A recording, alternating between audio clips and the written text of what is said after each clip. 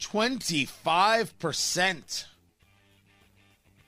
That's the number of fans that will be allowed for all rounds of the NCAA championship right here in Indianapolis. Tony Katz, 93 WIBC. Good morning. The NCAA president, Mark Emmert, saying in a statement, we continue to use the knowledge we have gained over the season on how to conduct games in a safe environment. I want to thank our host universities and conferences, the Indiana State Health Department, and the leaders in this and that and the other. 25%. By the way, Assembly Hall is going to host 500 fans. I'm pretty sure that's less than 25%. That's according to Wish TV. These things can change. Is 25% science? No.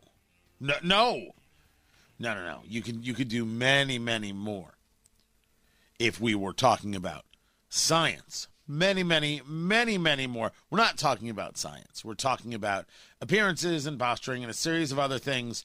I'm just very happy for businesses downtown that are at least going to get an opportunity. They are at least going to get an opportunity to serve people and hopefully work their way back. The amount of places, we've talked about the closings, 110,000 restaurants closed at last count, and there's a new one due. And many of them aren't coming back. However, I will say that we've seen it right here in Indianapolis with the Block and other places. People have lost their business and then have opened up a new one.